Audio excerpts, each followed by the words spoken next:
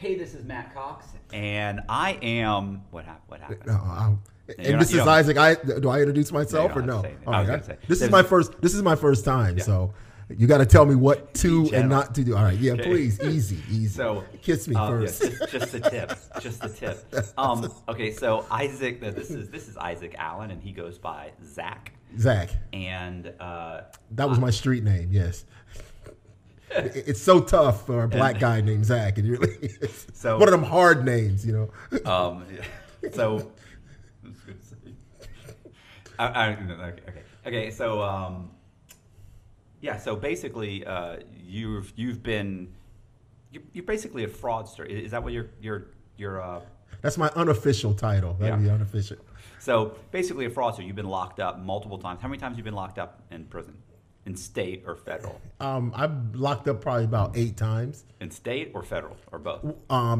Well, I've only locked up one time in federal, multiple time in state. So you know, because the state gives you the little sentences. That's right. They give you. They're the ones that they set you up for the home run. You know what I'm saying? So all right. So what were all the different charges you've been charged with? Most of them were like credit card fraud. Like lying, misstatements, like identity theft. Right, like lying on an application. Yes, false swearing, you know. Like if you get a driver's license and give them bad information, they call that false swearing. You know, false swearing to me is frigging. You know, use the word frigging, right. That's a false swear. He cracks himself up. I do. I crack myself. But you know, like what is a false swearing? You know, like I solemnly do what's swear. Aggravated identity theft? I don't know. How did it become aggravated identity theft? Well, it's like you raped the identity off of them. That's what it is. All right. So basically, we're not gonna tell your story today. We're just gonna talk about because we're basically working on writing an outline of Zach's story. Correct. Which is a super cool story, by the way. But you know, like most stories, it goes here, and then you have to be able to kind of say, okay, well, that's interesting, but it doesn't further the overall story. So we're structuring that we're writing up an outline, then I'm gonna write a whole story. But in the meantime, we end up having just a ton of different similar stories involve similar stories, and there's just all these separate stories, and then every time we end up having a conversation about something, it ends up being like an hour or 2 hours, and it goes, well, how'd you do that? Well, I don't understand. What happened here? What happened here? Right. So I thought that would make a cool podcast, like just two fraudsters, or you know, I would say con man, because nobody knows what a fraudster is, you know, like my. What about scam artists? So the names are con man. I don't want to say, hey, my name's Matt Cox, I'm a scammer. It's con man's better. Con man sounds classy. But what about a scam artist? Artist. That sounds to me skeezy. That sounds like a guy that does like the 3-card Monte. You know, that's what it sounds a scam like. Artist. That's a scam artist. It's like a street. Well, it gives you the artist title, which means you're creative. So a fraudster sounds like a super villain. You know, like, this is the fraudster. But con man. Con man sounds like to me, a con man is someone who can. To me, con men run like long cons. But like scam artists do like short cons. They do like 3-card Monte, or they pick your pocket. They do something. Con man sounds like swindling someone. Right. You know, whereas like, okay, so a schemer, because I got a lot of different names. I got like schemer, you know, co-schemers, because they listed it like co-schemers, fraudster, and a scammer. You know, so they gave me multiple names. So when I look at that, I always wondered. Did you ever get mastermind? I got mastermind several times in the newspaper. Mastermind. Actually, mine was yes, massa mine. No, but it's gonna turn into a whole Black Lives Matter. No, not a Black Lives, but I just thought I'd throw that joke in there. Yes, massa mine. But go ahead. All right, sorry, but no, I didn't get. I got like the head of the scheme, or the guy in charge, ringleader. That was the term, and that's circuses. circusy to me. And, like because like a fraud ring, right? You know what I mean? What Makes is it sound that? like tons of people. It could be like 3 people, but they make it sound like a fraud ring could be. What you're saying, circusy, like like you're the clown. Watch as he makes your watch disappear. This has already gone bad. Yes. All right. Yeah, So- go ahead. So, No, so but- what would you say? I say con man. What do you say? I'd say scam artists. I would. but I've It was heard mostly scams. I've heard your. What's going on? Okay. Yeah, but your stuff to me that seems short, like a short con. To your scams, although they were quick. Like you didn't do anything that lasted. You didn't run any, as far as I know from knowing your story, you didn't do any scams that lasted 6 months. It was always like you get the credit card, you go out, you run out the credit card, and it's like within a few days it's over. Right. Like, for a particular victim or a particular person or whatever we were doing, it was always something we were doing to get money. Right. So it was a return of money. So it's an idea that returns money, which is to me is a scam. Con artist is to me is always talking someone out of money. Right. Like to me, the con is getting someone to legitimately hand you money, whereas a scam is to kind of take their rules and use it against them. I agree, but I agree with you, but I always say con man because that's what people know. Like if you say scammer, to me, scammers are people that do something on the computer. A scam artists or a con artist or a scam artist is somebody that's, it's a short con. It's a very quick con. And a con man is somebody that does a long con. And even though all of those are interchangeable, whatever, we're getting off topic. All right. The point is, two things. One, try not to shake the desk. Oh, my fault. Because my mic's going to bang into me.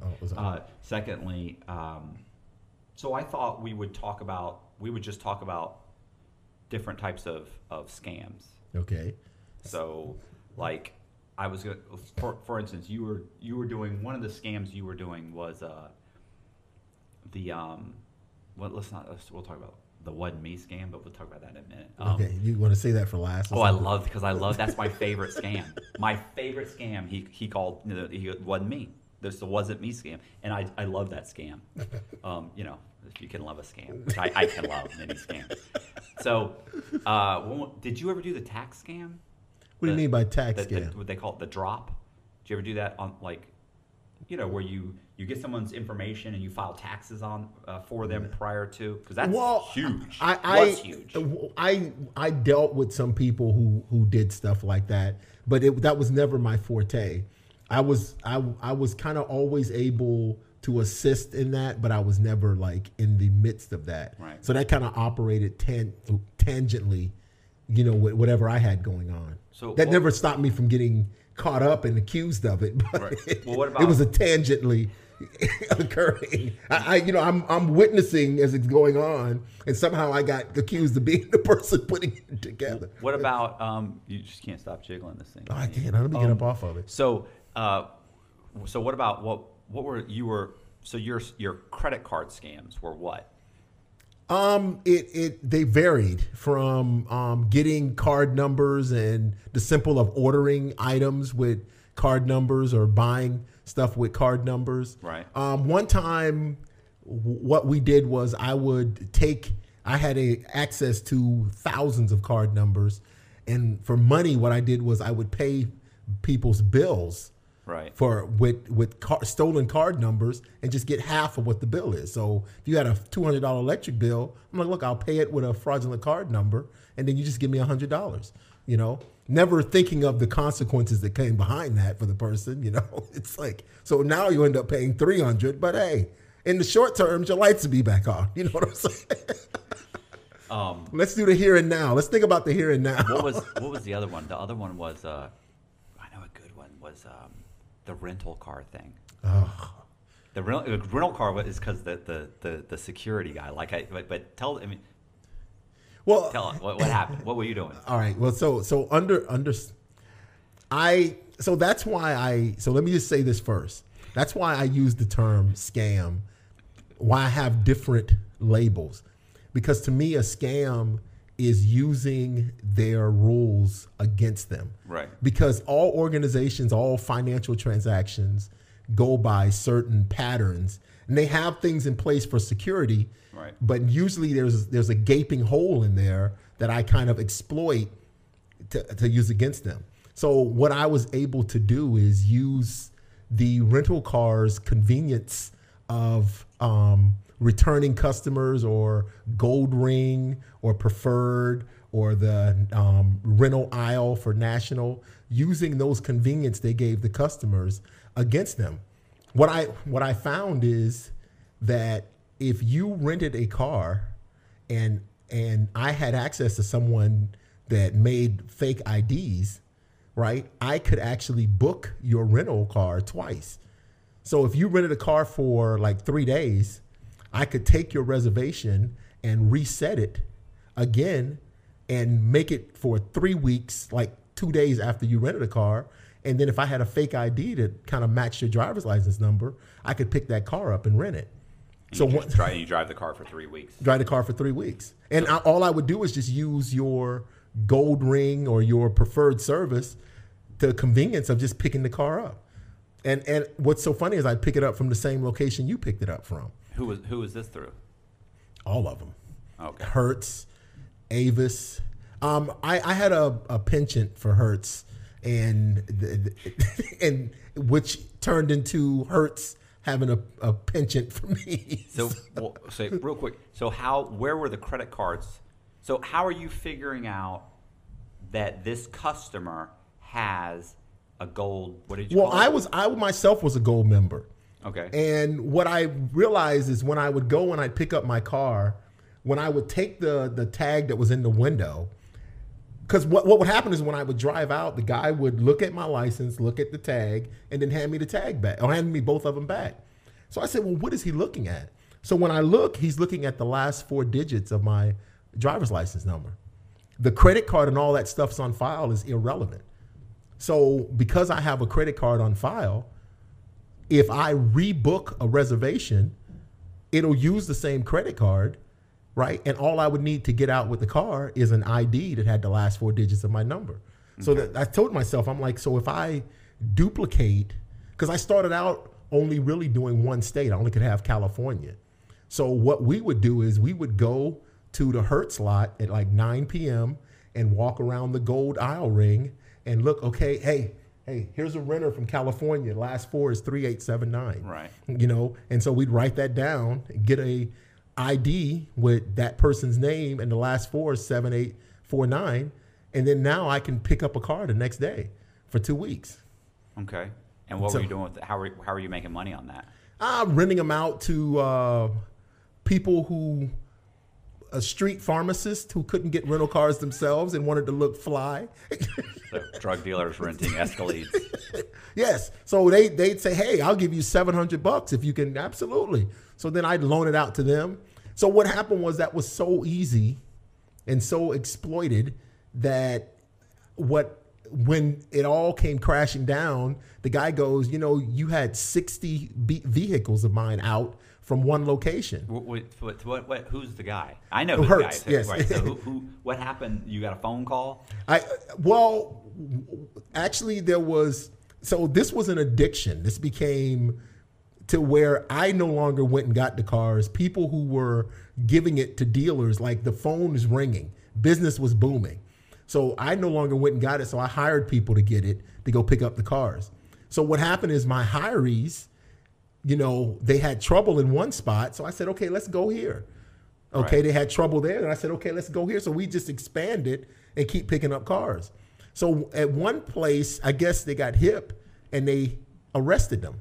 Right. So once they got arrested, they called me up and I asked them what's going on. And I said, what have you told them? They said, I haven't told them nothing. As John Gordon would tell you, they misspoke. What they meant to say was, there's nothing I haven't told them. It's a double negative. That's right. So I guess they told them who I was and gave them my number. So the person called me. The head of security. The head of security for who? For the national for Hertz called me, and I'm on the phone.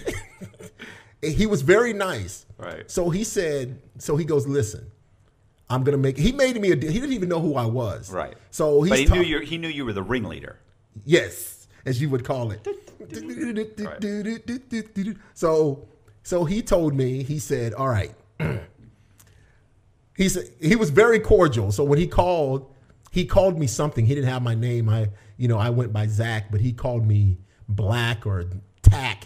It was something similar. So he's like, he goes, hey, I know what you're doing. I said, really? What am I doing? He said, you've got a person on the inside of my company that's giving you information and exploiting our customers. Right. He says, but you don't. That's not true. I didn't at all. Right. So he said, I'm going to make you a deal. He said, if you give that person up, I guarantee you immunity, that you will not be arrested or charged in this case. You can't even do that. Right. And so I'm saying, well, I mean, I thought about it. I'm thinking to myself, well, I'll call in tomorrow and say, can I speak with Betty? Betty, what's your last name? Betty, I hope you don't have kids that need you. But anyway, so he asked me if I would give that person up, right? And I told him I absolutely would not. So You didn't say I don't have anybody? No, I didn't. Like, I was amazed that he thought I had someone on the inside, and I said, I'm not going to give him up. Right. Then he said, well, I'm going to find you and I'm going to prosecute you to the full extent of the law. He goes, you're going to make a mistake. And I told him, I said, no, because I'm done. That same conversation. I said, with I'm the done. FBI. I'm done doing that is what I told him. I'm done with that completely. So, and I gave that up. I was done. I never touched Hertz after that. Yeah, but what happened? You forgot the part where you gave him a name or something? You said what your name was? And he went to the prison? Well, see, here's the funny part. Well, it gets explicit because, like, I was using a name of a buddy of mine that I met in jail, right? And I was actually legitimately renting a car, right? So I had another friend that needed to rent a car legitimately. I said, well, look, we're going to do it legit. So I said, what I'll do is I'll make you an ID That's legit. yeah. That sounds legit. Well, that was my version of Yeah. legit. So I said, look, I'll make you an ID with the name I've been using to rent a car, and they'll just put it on my little $1,000 secure card. Right. So I gave him an ID under my name. He was white, I was black. So when he went to pick up a car, they harassed him. And then the next day I went to pick up a car and they harassed me. So the guy that called said, well, there's a couple of people playing this guy. Right. You got a white guy and a black guy. So he's like, what's going on? So what he did, though, because my friend was still in prison, he went to the prison and interrogated my friend. Actually, he interrogated him pretty bad. The security, the head of Hertz security went to the prison and interrogated the guy, saying, "We know this." Yeah, like, how did that guy get your information? And he had no idea. He had no idea. Well, I mean, he was a friend, so, what do friends do? Friends steal friends' identity. I was friends with a guy named Scott Cugno who stole his identity. Yeah, I mean, cashed about $400,000 in his name. He had some questions. I know, scam. So we say scammers, we steal friends' identities. We love you.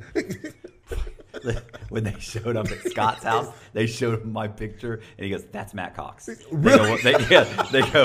They said immediately. They said he just cashed like $400,000 in your name, and he goes, "I'll tell you right now, he's gonna be hard to catch." And it was like, "You're not helping me at all." That's Matt Cox. Yeah. They said, "Do you know this person?" Yes, I do. But anyway, so. Yeah, that's the part I always thought was funny. Hey, they but actually went to the prison. The guy from Hertz was. They must have been losing a ton of money. Yeah, listen, 65 cars. Like, an average Hertz car was 40 grand. This is back in 2006. So these guys aren't bringing the cars back? No, they were keeping them. They went out and listen. The whole experience was nerve wracking because I had so many people out with cars. Like, they would tell me that the police would surround the car. They would low jack the car. The police would surround the car and wait, right? So 2 police officers pulled up in these people's driveway, and just parked by the car, waited. They're on the phone with me in the house, ducked down, like, the police are out there, man. I don't know what they're going to do. The police were waiting for the wrecker to come, load up the car, and leave. Then the police left. And they're like, what happened? They go, the police left. They got their car back. So I started getting calls like that every day. Hey, man, the police are outside surrounding the car. I'm Is like, this yeah. at the last 3 weeks? Like, they don't look for it for like 3 weeks, right? Somehow they identified all the cars that were out At some point. improperly. Okay. Yeah, they started tracing what was going on. And I think what it was is all my rentals were 3 weeks and above. So let's start with all the that's a 3 long week time for a rentals. rental, Yeah, let's start with the 3 week, and they just start tracing the cars. Hey, did you rent this? No. And then they like, hey, go get our shit. Right. So then they start going out and picking up their car. It was a troubling time. It was about a month and a half period wind down. Right. And that's why I gave my friend that ID. I said, look, we're not going to do it the old way. We're going to do it like this. Just take this ID and rent a car as the guy I've been using. Really, which kind of threw him off because he's like, man, there's two people. There's a black and a white guy doing that. Right. You know, what the hell's going on? So, Right. What was the shoot? What was the other one? God, we talked about of course, one. of course, you got me here all prepared and ready to go. I mean, I was thinking about. We were talking about. Didn't we have talked about creating fake identities at one point? Like, Well, I think that was more your spiel. I wasn't into the creating them. You know, I Right. used to borrow them from close by associates when I was locked up. you had told. What was the one scam you told me about? Which was it getting corporate checks? You were getting corporate checks, and then Yes. you would go open a bank account in the name of the corporation. Yes. You just change it a little bit, and Yes. then you deposit the check. Yes. How did that work? I love this one. Well, All right, I think I could tell you the whole. I could tell you the whole story. But I think you just did. I mean, yeah, but you got to explain the whole, like, there are these industrial parks, Right. right? And you would go there, and you would the mail would get dumped into like a big Bin, one of the big lock boxes. that's outside, Right. So it's just like when you drop your mail off to the post office and you stick it in there. They would have these big boxes that somebody like, let's say, Coca-Cola would go to pay their vendors, and they would go and they would dump all these checks. This is back when it wasn't electronic. They dump a bunch of checks into this into this box holder, and then the postman would come. Yeah, okay. So you would get, so they would dump all the mail into the main bin, and then the postman would come and unload it for the whole park. Right. Right. And- so and how I were would- you guys getting that? So you guys were going and doing what? We were taking the checks out of the bin, or we had mailbox like retrievers where we could get down into the box, or like we would jimmy the box open and steal the mail out of it. So anyway, we had access to various companies' checks. And one of them, we had one of the large supermarkets that wrote a check to, we had an inside person that worked in Kellogg's that was going to get us like a $2 million check that I was planning on getting. And I was priming that and everything, getting that ready to go. But basically what I would do would just, like, if I got a check in for, like, let's say Matt Cox Industries payable to Zach Silverware, then I would just start a company with like Zach's Fine Silverware close to the name. Right. And then just put the check in the account with that name and deposit it. Because what will happen is when the check clears, you're expecting the check to clear. Right. And then the real company, they just haven't gotten it yet. Right. So they're expecting to get it any day now, and Right. they just haven't gotten it yet. And the larger companies can wait, or they just carry the balance over from 30 to 60 days and say, hey. And so, like, if I deal with you monthly, what will happen is you'll just have a running balance. Right. So if every month you're paying me like $400 to $1,000, then you're just going to have a balance. So every month you're going to pay, you're going to have, and sooner or later I'm like, what the hell's going on, man? Are you going to ever catch that up? I mean, what's on the missing check that you have? What was the biggest one you ever did? 60,000. 60,000. So what were the averages? 5,000, 2,000, Yeah. 500? No, Then you had one. 5,000 would be if it was $5,000, if it was less than 5, I wouldn't touch it. So we had one for 60 bands. We had one income tax that was 100,000, but we didn't cash that one. But yeah, it's just in like roofing companies. We had a roofing company, and they got paid a tremendous amount of money. So It depends on what each company do. Most that's kind of hard today because everything's ACH, draft transfer. But back in the day, Yeah. it was all checks. It was beautiful. I mean, that's not one of the most sexy No, type. no, That's just and again, that's a scam. That's just manipulating the system to get around it.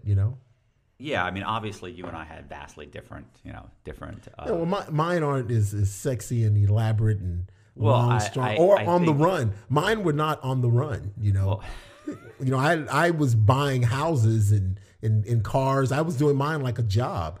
So mine was a job. It was a job. Yeah, it's some when I stopped owning the mortgage company, when I ended up on probation, like that, it became my full-time job. Like I was making fake people, I was borrowing money from the bank, I was that's all I did. I mean, I flipped houses. I'm always doing something. I'm always doing 5 or 6 things. Right. But I don't think I think you worked it to get a certain amount, and then you take that certain amount and then you did what you wanted to do with it.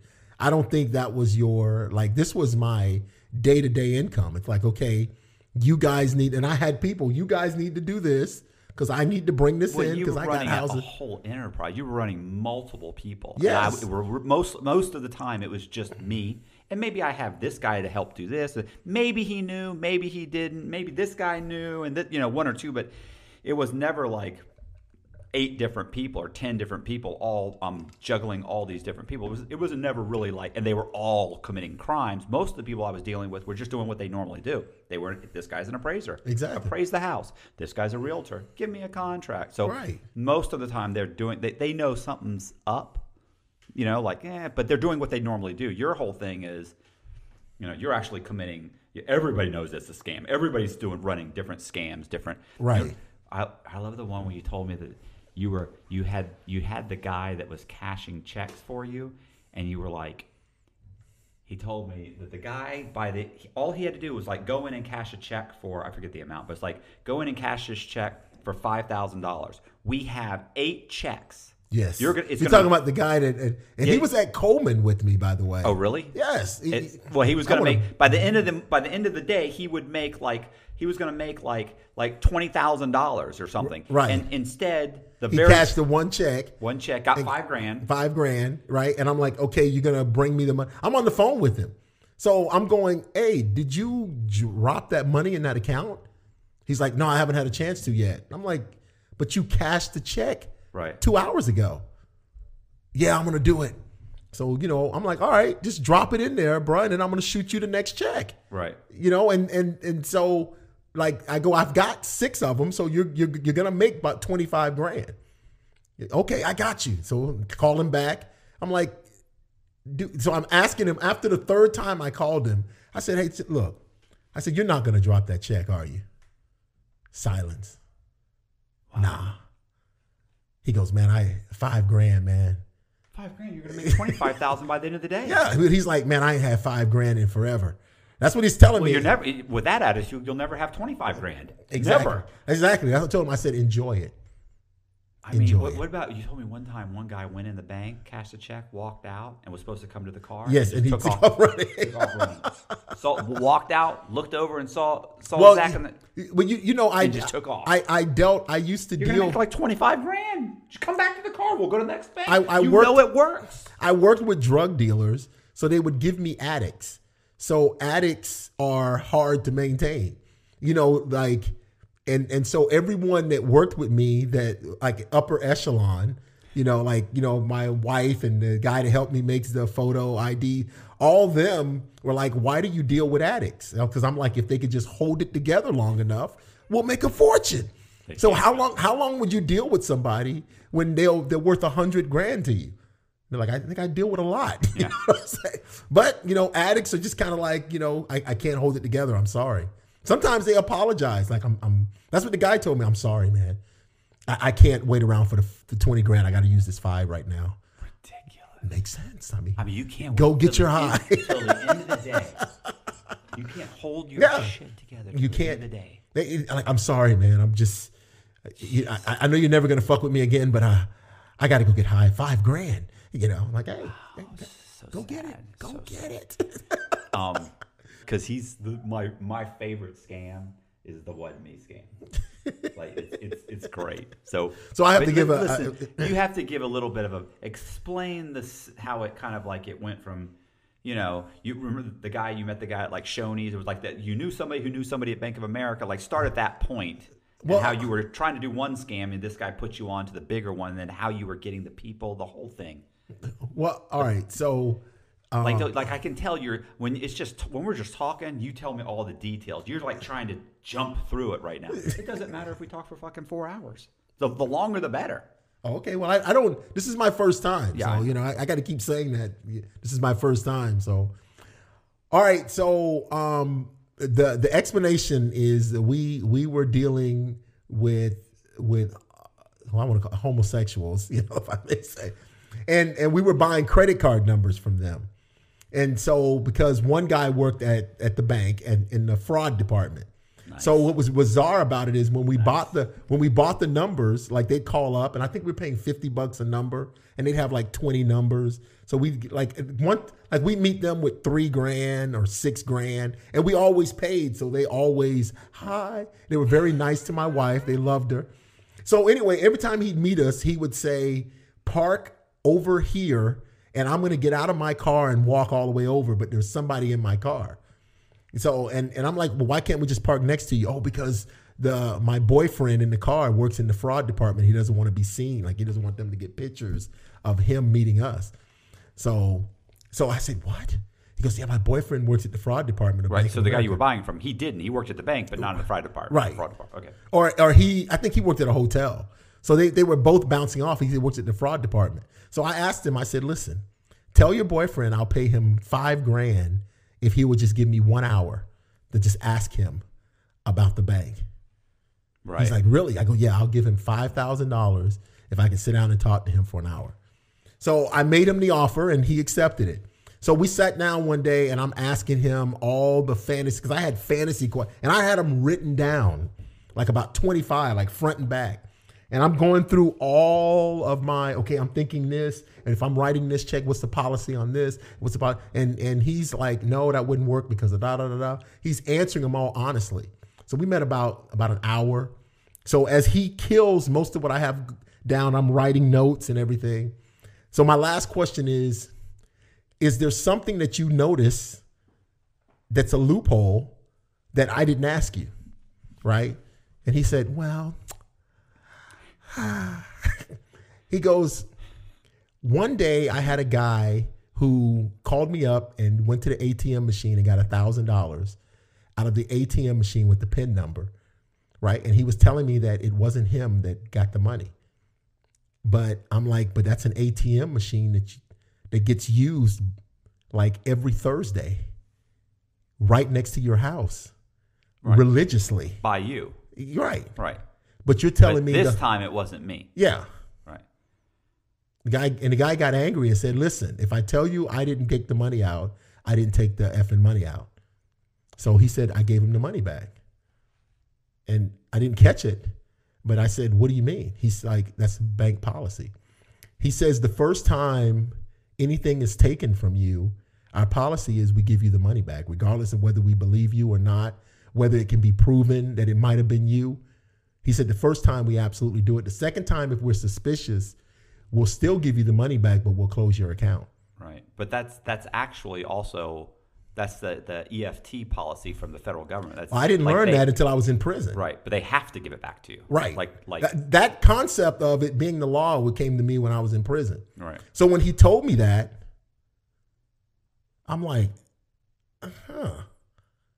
So when we were leaving, like it's processing in my head, and I turned to my wife and I'm like, did you hear what he said? And she's like, no, I was drinking cocktail. So I said, he basically said that if we pull money out of our Bank of America account and you tell the bank that wasn't you, right, they would give the money back. She goes, you think it'll work? I'm like, let's give it a shot. So we left. This was it was a Tuesday morning or lunchtime. I forgot when it was. It was the day that he was off. And we left there, went to the post office and bought $4,000 worth of cashier checks where you could use your Money debit orders. card. Money Money orders. Yeah, money orders. And they gave us the $4,000 worth of money orders, right? And so my wife, where she opened the account, she was very close because she talked to the lady. We left the post office, went straight to her bank, and she went in and she talked to the lady that opened her account and said, hey, you know, somebody got $4,000 transaction. So the lady looked, oh, I'm sorry. She cut up her card, processed her account, said, look, I ordered you another card. It'll be here tomorrow overnight. You'll get it tomorrow, right? And I went ahead and put the $4,000 back in your account. So you're good to go. Nice. So she I look at her. She got the $4,000 in money orders. Right. And she got the $4,000 back. So Right. she just made $4,000. Right. And so you know what my wife did? She signed the 4 $1,000 money orders and deposited in the account with In the lady. same account. I'm like, That's just, either ballsy or stupid. it's ballsy. You're like, hey, stroke them. You're talking to. So what happened? So we went it outside. expands from there. Right. So we went outside, high five, went straight to the house, had sex, and like it's on. You know? So it was on. So my mind's running. So that's what we do. So I said, okay, so let's open up accounts and we'll pull the money and say it wasn't me. Now, when you do it in the same city, when it's feasible that it wasn't you, and sometimes the bank would give a little blowback. Right. I found people buckled. So, you know, because it wasn't ever me doing all that. So I would hire dope addicts, reliable dope addicts. And when they got a little flack, they folded like Superman on laundry day. So when they got a little bit of money. No, they got a little flack. I don't know what's. Okay. Oh, when they got when the right, bank, when the bank would be like, hold up, like, you know, Okay. like, hey, you know, somebody took. This doesn't make sense. Something's wrong here. Yeah, like, let me go talk to somebody. Go, oh, no, never mind. I think my wife did it. I'm out of here. Don't worry about it. You know what I'm saying? Right. So when they got a little hassle, they bend. They would Right. they would give in, Yeah, you know, yeah. or they would leave, or I'm like, what happened? Oh, they know it wasn't. You know, like, Right. Yeah. You know, Oh so- yeah. Like that. That was the big thing with me. Like I'm ready to argue. Like as soon as whenever the bank would ever start to give me a hard time, I would immediately say, all right, I want to talk to the manager. All right, no, absolutely not. Yeah. No. Look, I don't know what you're thinking, but I mean, but that's because I knew what they know. Right. And like, you know, you're talking to some drug addict who's already on edge. Yeah, so- and doesn't really understand how the system works. So as soon as they say something, he's runs out of the bank. They would like, that doesn't make sense. Or how did the person get your PIN number? Oh, he asked me how the guy got my PIN number. I'm like, you don't know. No, right. We've had this conversation. Yeah, thank you. Yeah, so in my mind, I said, okay, so this is happening. Like it went from, well, actually, it never was 100% because it probably went from about 80 to 70% down to about 20%. They just started giving flack. So in my mind, I said, I have to overcome the flack. Right. Like I have to make it where there's no question That It this wasn't- could not have been this it person. could not have been you. Right.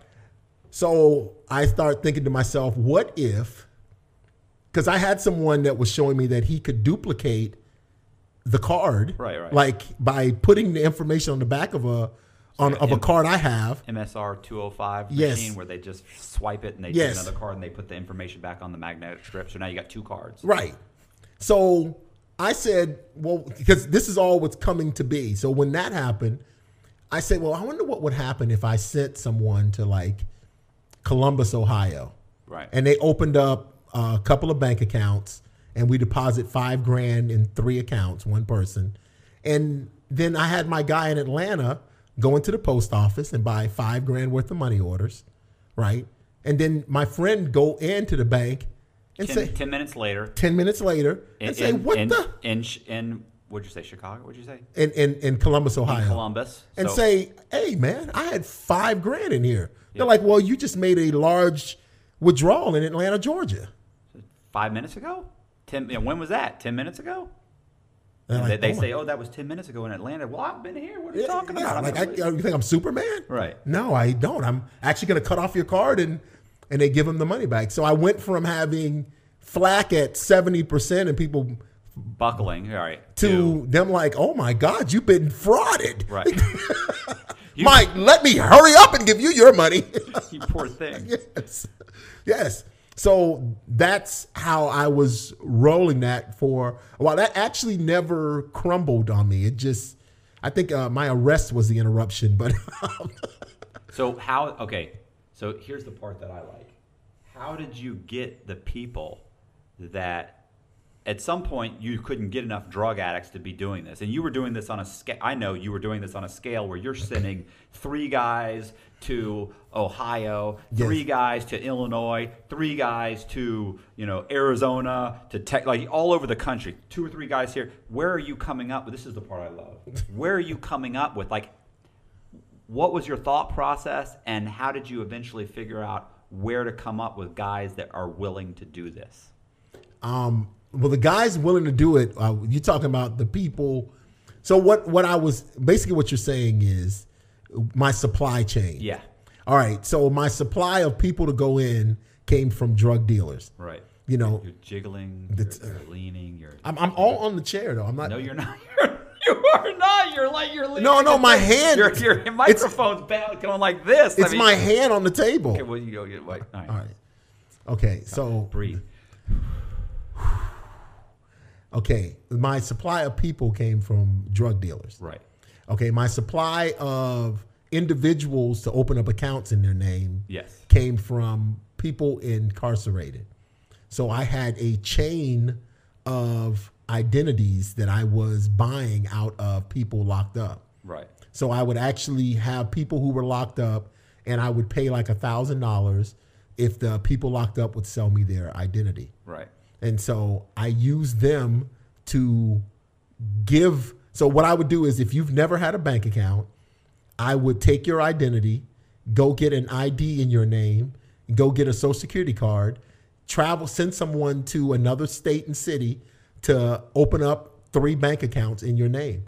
Of those 3 bank accounts, we would deposit money, and then I would steal the money, and you'd say, "Hey, it wasn't me." Right. So once they got the debit cards issued. Right. Once they got the debit card. And so we used to do PO boxes. We started just doing apartments. So we'd send 3 people up there. They'd rent an apartment, and they'd live. Like, I'd pay the rent for like two or 3 months. And once we got all the debit cards, so each person would do 3. So you got 3 times 3 is 9 times $5,000.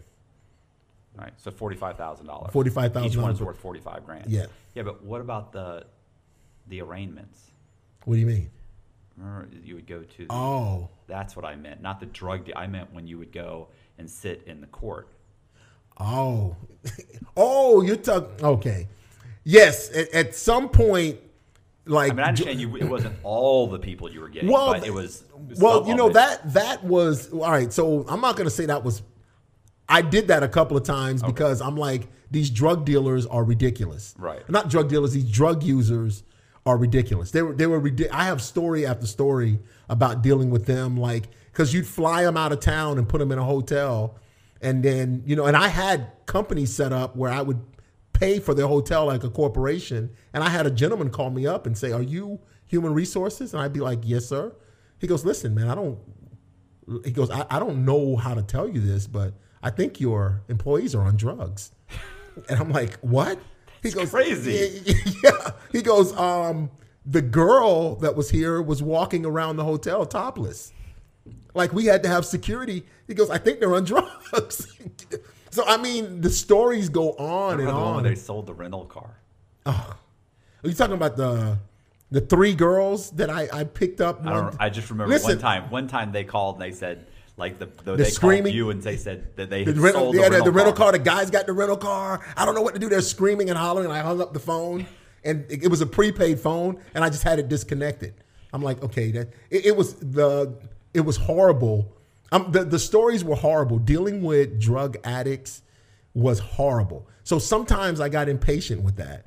So in my mind, I like, how do I recruit criminals, right, that are willing to commit crimes that may or may not be on drugs? Like, where would I see those criminals? Right. How do I come across them? Right. So I'm like, maybe in jail.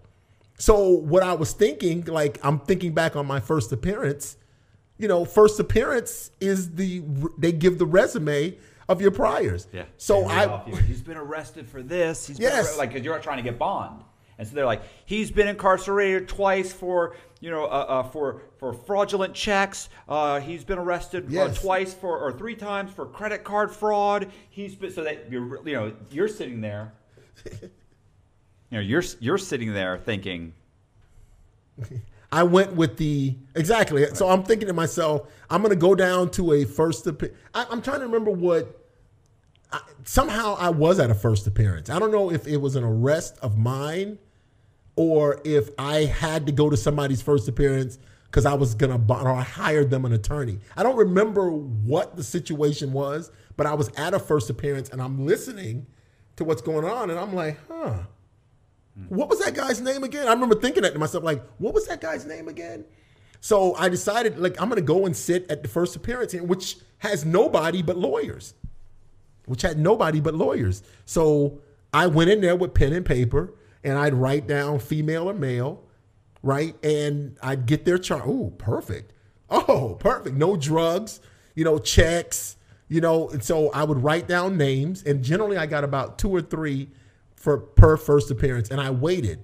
I gave them like 2 or 3 weeks to see if they bonded out. If they bonded out or got OR, I didn't pursue them because typically they're not going to. If they have a list of charges, it's difficult to get bond. Like and somebody they want a lot of money. Somebody that gets bonded out really doesn't believe you. Like if everything by me was trial and error, so if you got bonded out, I still tried to approach some people.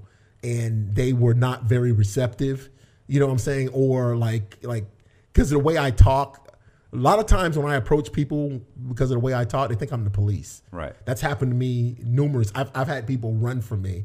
Or I've had a guy that a friend referred, said, stop the car, fuck you, and got out of the car, right? So we're looking, and I'm looking at the friend like, what happened? So she goes and talked to him. She goes, oh, he thinks you're the police. I'm like, what?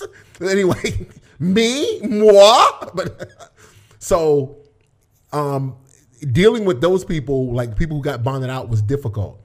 So if they were still in prison, I would send them $100, or I'd send them a letter and $100, and I'd say, hey, I'll bond you out. Right. Like I would act like I was a friend of theirs because I was able to pull their information, and I would say, hey, I want you to work with this such and such. Hey, I'm a friend of John. Yeah, John, I got the money to bond you out, but if I bond you out, I want to know if you could do this for me. Right. And I remember you said everybody knows a John. Yeah. And he'd be like, well, what do you need me to do? Well, like if you can do this, this, and this, I'll pay you this much. They go, are you serious? And I would always have them go somewhere close by where we could drive them and do it. It worked out for like 3 people out of about 15. They became pretty decent workers, but most of those people were on drugs. And it was a clever idea, but it was just another link to people on drugs. That's all it was. But it was a clever idea, but it works pretty good. I know you like that idea. I love that. I love that, going and sitting there and just listening to, okay, this guy would probably do it. Just writing down the information, then you mail him a letter with the thing. Or I remember you said one time you guys stuck like your wife went into where their property was. She went into the property unit, or was it once, or how many times, and actually left them like a cell phone with a phone number. Yes. And so you can go in, like if you get arrested, that's Colby. So if Colby gets arrested, we can go. I can then turn around the next day, and I can go to the property section of the sheriff's department and say, "Look, and leave him a cell phone." Colby's in, he's in jail, but he's going to get released in a couple days. I want to leave his cell phone in his property," and they'll go, "Sure," and they'll take the cell phone and stick it in his property. Yes. So 3 days later, when you get bond and you get out and you get your property, there's a cell phone in there. So it could be a cell phone. You can leave whatever. I need to give him some money, or here's his credit cards. He forgot his wallet. So you can leave whatever you want in there. So when these guys get their stuff, they're like, okay, here's his cell phone. I'm supposed to call this number. Yep. And they call the number, and he'd say, go meet me at the hotel, go down the street, walk across the street, and whatever. I got you a rental car, and da-da-da-da. I mean, Of course, you know how I got the rental car. I mean, it was all bleeded in. It all the circles linked into one. Like, that's what bothers me. It's like the guy, was it Chris? The ringleader. Yeah, but that's the problem. Is it Arano or Aranog or something? I forget. The guy who was running the credit card ring in LA. To me, it's like there's like he kept paying he's running this huge credit card ring where they're manufacturing credit cards. They're hacking into systems, manufacturing or counterfeiting credit cards, putting the information on the credit cards, coming up with fake IDs. They've got girls that go in and buy tons of merchandise, and then they're selling it. And he gets busted because he ends up renting a hotel room using a fake credit card. And it gets denied. It's like, wait, you guys are upstairs on the top floor of the hotel in a room with all of your equipment, and you're using a stolen credit card. What if it doesn't go through? What if they call? What if the cops show up? Why don't you spend your own money? Like, this is a minor, it's a minor charge for the hundreds of thousands you're making. You're trying to save money on a $100 room. What are you doing? And that's what happened. His whole ring gets busted because he gave him a credit card, it didn't go through. Gave him another credit card, it didn't go through. Gave him another credit card, it went through, but now the clerk is suspicious. So then they end up calling the credit card manufacturer company, the merchant, and saying, something's not right. This guy used like multiple credit cards. And this one went through. Who's this credit card under? And they gave it to him, and it's not the same guy. They call the sheriff. Sheriff comes up, bangs on the door, opens the door. They're sitting there making credit cards. Hey, what's up? They're cranking out credit cards. The sheriff's like, what are you doing? He walks in. This thing just stopped. Wow, that was in a fast 30 minutes. Yeah, it flies by, bro. Like at some point, I'll get. Some point, if this takes off, then we'll get the cameras that just go for hours. Like you just turn them on, they just go and go. Like there's a way with enough money, with a couple $2,000-3,000, you can get this up so that it's just seamless. So the sheriff walks in and he sees him just cranking out the credit cards. It's over. It's like all because it's the same thing with the car things. Like you're using all these, like to me, all of those, you're juggling a lot. If anything goes wrong, the whole thing comes down. Like to me, to me, that's like I would be paying for to get the 100,000. I'll spend $5,000 of my own money to get the 100,000. So, Well, I'm not trying to down you. I'm not trying to fault you. I'm not. Listen, I'm not taking it. I'm not taking it as fault. It's because I was willing to do that, but the people I was dealing with wouldn't allow me to do that. Oh yeah. Okay. So stealing the rental cars or wrecking the rental cars. Right. It getting came. The cops called. To the hotel. And like, wow, you guys are strung out on drugs, and it was horrendous. The people I was dealing with were horrible. They were horrible. So it just, what's weird is like parts of me in my life now, I'm very happy I don't have to deal with that because that used to drive me nuts. Like that, it felt like I had to deal with those people to make any money. They were horrible. They were horrible. Yeah. And so they would, like I told you, getting the police called at the hotel, or they would turn in a rental car. And the rental car company called, like, hey, this the front end of this car is smashed. So I'd call the guy and like, hey, the rental car company said the front end of the car is smashed. Like, what? That's crazy. I didn't see any scratches on it when I turned it in. Really? Drug addicts. All right. I'm like, really? Yeah. Okay. You're fired. Yeah. When you get back into town, don't even bother calling me. I'm lucky. Everybody I was dealing with were professional people. They would still get scared. Well, scared is one thing. All right. High is different. Yeah, high. Yeah. All right.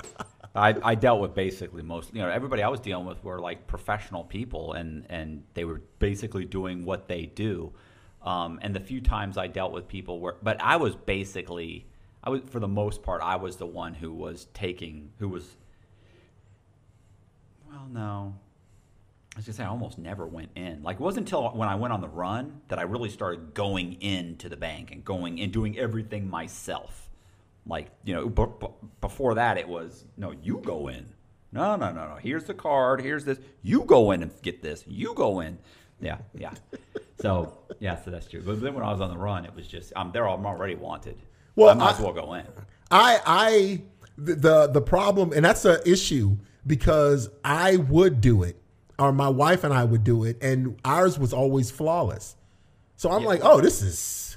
Well, you know, because listen, they can feel that confidence. They can feel when you're talking about. Think about what this guy does. He gets into a car. He's already jonesing for drugs, and you say, "Take this. Your name is Tom Jones. Walk in, tell him I'm Tom Jones. Give him this, and tell him you want cash." You know, that's really all they know.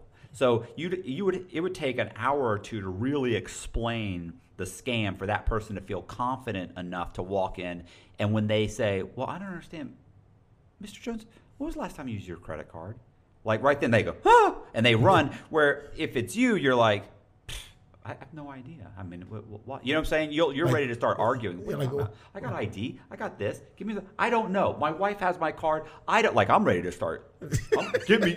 Where's the manager? Jump over the counter. Yeah. Listen. Give me my money. Right. I don't know what's happening here. I want my. You know. In fact, give me my stuff and your manager's Yeah, I'm closing name. the account. I want to close the account. Give me a cashier check then. I don't care. I mean, they're just like, now they're upset. I'm ready to argue. But yeah, if you're some drug addict, you're scared to death. Yeah, and that was the issue. So dealing with them was like what I'm saying. That was the problem.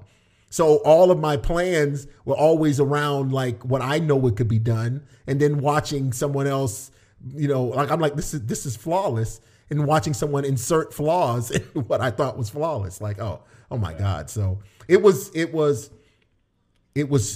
troubling. So I just started saying, well, it's not worth, because when they wreck a rental car, that's $20,000. So you send someone on a trip and you make 60 bands and or $60,000 and you're paying them, and now you got to pay 30, 40 for a rental car. I'm like, had that been in such and such's name, then it wouldn't matter. Right. I wouldn't be paying that. So it was just too much risk. It was too much risk. Right. Information. He was getting their information. Then he was going and was calling, like, I forget who it was, Capital One, whoever was offering, like AT&T, whatever. So they were offering a card that once you got accepted, they would overnight it to you. And in their mind, they were thinking, you know, AT&T or whoever, let's say it was at Capital One, they're thinking, well, we're going to overnight it to their house. So one, they're calling us and applying for the loan or for the credit card from their home phone. We know the home phone is connected, like we can look in our system, and that number goes to this house. So then we're overnighting then they gave us the same address, so we know it's them. We got pull it, they got like not 800 credit scores. So we're gonna overnight this $20,000 or $30,000 credit card to them. Right. Then when they activate it, they have to activate it from the home phone also. Well, remember the spoof card? Yes. Or spoof app? So this guy's using the spoof app. And the way they figured it was, yeah, but still we're overnighting it. We're sending it to them and they have to sign for it. So this guy's pulling up in his Lincoln town car, in his Cadillac, and he knew they're overnighting it. It's coming today. So he would pull up and wait, sit in his car for an hour or two. And he said when he'd see the FedEx thing, he'd hop out of the car and start walking up the front driveway, and FedEx guy would, you know, because the FedEx guy pulls up and he starts filling out some paperwork. Then he gets the package, so then when he walks up, you're standing at the front door, or you're walking out, or you're walking up getting the garbage cans or whatever. And he would see you and he'd go, you know nobody's home. Or even if there's a car in the driveway, nobody's looking out the window. So he would be like, he'd go, hey, Mr. Johnson? Yeah, what's up? Yeah, John. Yeah, I'm John Johnson. Oh, can you sign for this? Sure. They don't ask for ID. He signs for it. They give him the fucking card. He takes the card. He sits back in his car. And then he calls with the fucking spoof app and activates the card. He then turns around and goes, it's gas. Make sure it's working. It's going through great. Then he turns around and boom, Rolex. You know, just boom, boom, boom. Just starts running it up. He was making a fucking killing. This guy Boziak did the same thing multiple times, but this guy did it to such an extent that at one point he actually got a card for like 50 grand in the name, and it was a U.S. attorney. Oh, I think you told me about that. Yeah, it's bad. It was like they didn't give a shit. He said went on for a year or so. He said did it for a year or so. He was just, listen, this guy was ridiculous.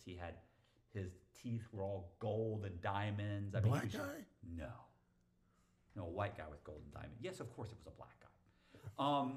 So I can tell. All right, go ahead. I can tell you some white guys. I've met some white guys, a couple, very few though. No, ain't no very few. Them wiggers. But go ahead. So, but yeah, he was. They went after him with vengeance. I mean, they tracked him down. But after they ran that thing up, it was 2 weeks later, 3 weeks later, a month later, they had him, smashed him. Oh, that means he went to the U.S. Attorney's house. Yeah, that's exactly. He didn't realize it was a U.S. attorney. Like, it was just an attorney. He's like, I knew he was an attorney. He said, didn't say U.S. attorney, it was just an attorney. He's like, so what are you? Oh, I'm an attorney. He's like, because the information I was given was just that he's a lawyer. What was he buying information online on the dark web? I think he had somebody at a bank or something like. It's amazing how many of these people at the banks will give you information. The banks have started limiting the information that their employees have access to. Yeah. Because it used to be. Whew. Are we recording? Yeah. Oh. Well, fuck, you didn't mention it. So what? We're talking. Oh, okay. Well, I'm way back here. You know what I'm saying? Like, I wasn't thinking. I think it should be good. That's why I put my same headphone in to see if it sounds like it's still here. Well, I just told the whole story now. I was ready to tell the whole story again. To tell the whole story again. Well, I can. He was recording the whole time. I didn't realize you were recording. Yeah. Did you get it from the beginning? Once you guys, I don't know where I started. Once you guys started talking, I just got up, clicked all the cameras on. I saw that. So for the last 5 minutes. Yeah, that's about okay. That's fine. Whatever. So yeah, so that was a guy I knew I had met in prison, and I want to say his name was his last name was like Jefferson or Jeffries. Yeah, he's funny. He left prison. He left, and like a year and a half, 2 years later, he came back. It was just a violation, I think. Well, what had happened was he got pulled over. Let me do this. So he got pulled over, and when they searched the car, first it wasn't his car, but when they searched the car, there were credit cards in random people's names. Of course, when they check out the credit cards, they're stolen. But his whole thing was, it's not my car. And so they couldn't really charge him like they charged him if they had to drop the charges because you didn't catch the person driving the car. And he says it's not him, and the other guy says it's not him. So what are you going to do? But of course, but you were caught. You were pulled over by the police. You were arrested. You were charged. They dropped the charges, but you violated because you were you had interaction with the police, and we don't believe that you didn't know. And so they violated him. He gave him like 8 months or a year, like the remainder of his probation. They had him. He did it like 8 months in prison or something like that. And I remember the whole time he's like, "They can't do that. They can only give me this." But the fact is 8 months. By that point, it's too late. Yeah. Like there's nothing you can't fix anything in 8 months. No, not with him. So he did the remainder of the 6 months or 9 months, whatever it was, in prison, and he got out, and that was it. But yeah, he came back. But he was sharp. Like he really had it down. He had a bunch of different scams like that. Well, you have to have to do something like that. You got to have multiple hustles. You're generally not going to just do one thing. And it's all right. Is that you or me? It's me. It's a Bible verse. All right. Anyway, Dominus Omen. But anyway. Generally, you start your circle starts intertwining with other people, meaning like the information that he would need to pull that off means that he's dealing with either someone selling that information or getting like credit card numbers or giving him bank accounts. So chances are he was doing multiple things with that type of information. So I don't know if he had. I wonder, like. I don't know if he had somebody who could make fake IDs. I remember at one point I was talking about, because I remember at one point I told him about Bozak. Right. This guy wrote a story. You like Bozak. I love his story. But because he did all kinds of different stuff, it sounded like he was doing just one thing. Who, Bozak? Well, yeah. He was a scammer. He was a skimmer is what they call it. No. He was counterfeiting credit cards. Well, ultimately, he was manufacturing, he was making it. But I mean, he started carding, and then he stopped doing that because he was like, his brother gets arrested twice, he gets grabbed one time. So he's like, I'm going to get caught eventually. So then he just starts manufacturing counterfeit credit cards and selling them online. He's like, because then all I have to do is take the order, I make the cards, and then I just drop them in a Dropbox. Like, there's no chance I'm getting caught. Right. So, but what I was gonna say is, like, he was buying his information on like the forums. So people would either provide him the dumps, the dump of information.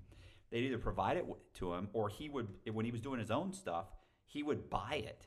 So you have these big breaches where somebody, where some Russian hackers come in and they crack, Citibank, and they get 40,000, people's information. You can buy that information. So he would buy it and then put it on the cards, and he would use the cards.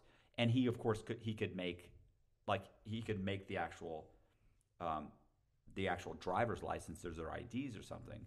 I remember where we were talking one time, and like, to me, how I was getting my information was I was just running an ad. I just run an ad in the newspaper. I fought for $300 or $500. I'd run an ad in the Flyer magazine or whatever, and say, good credit, bad credit, no problem. Home loans available. Call now, free applications, and put the phone number. People call up and they give me everything because they think they're applying for a loan. Right. I take their information. And then I'd order their social security card, their birth certificate, their high school transcripts, or I'd register to vote in their name, and then I'd go get a driver's license or an ID from the DMV. Like, everything was real. Everything he's got is fake. Like, to me, that's terrifying. Yeah. Right. But you're walking in, and, like, to me, I'm ready to argue with you because Everything I know you have is right. real. Right. That's a real social. That's a real driver's license. The credit cards that I'm now using are credit cards that I actually applied for and had sent to me. Right. Like, the real person doesn't know anything about this, and there's no way for them to stumble across it, especially when I started doing it with homeless people. Right. Started surveying homeless people. Like, now there's no way that the guy that was living under the bridge in Nevada knows that I'm using have an ID in his name in North Carolina, Right. and that I've got a $10,000 credit card or a $60,000 car in his name. He has no clue. Like, Right. So if you're sitting there, something's not right. What? Like, I'm ready to argue with you because there's no way you track that guy down. Right. Nobody's complaining. Oh, we've got to call. We're going to call Bank of America. Call them. Let's run it. Let's Right. do it. So, but like, stuff that he was doing, I'd be terrified. So the stuff that you were doing, I'd be terrified. There's a real person out there. A lot of stuff. Ours was similar. right. Well, I mean, sometimes you're taking a real person with good credit. Sometimes, right? Yeah, like they could figure it out. That was earlier, Right. and that was the bane of most of my arrest. Yeah. It is because, like, one point I'm in jail and I'm walking and I'm saying, okay, this isn't working.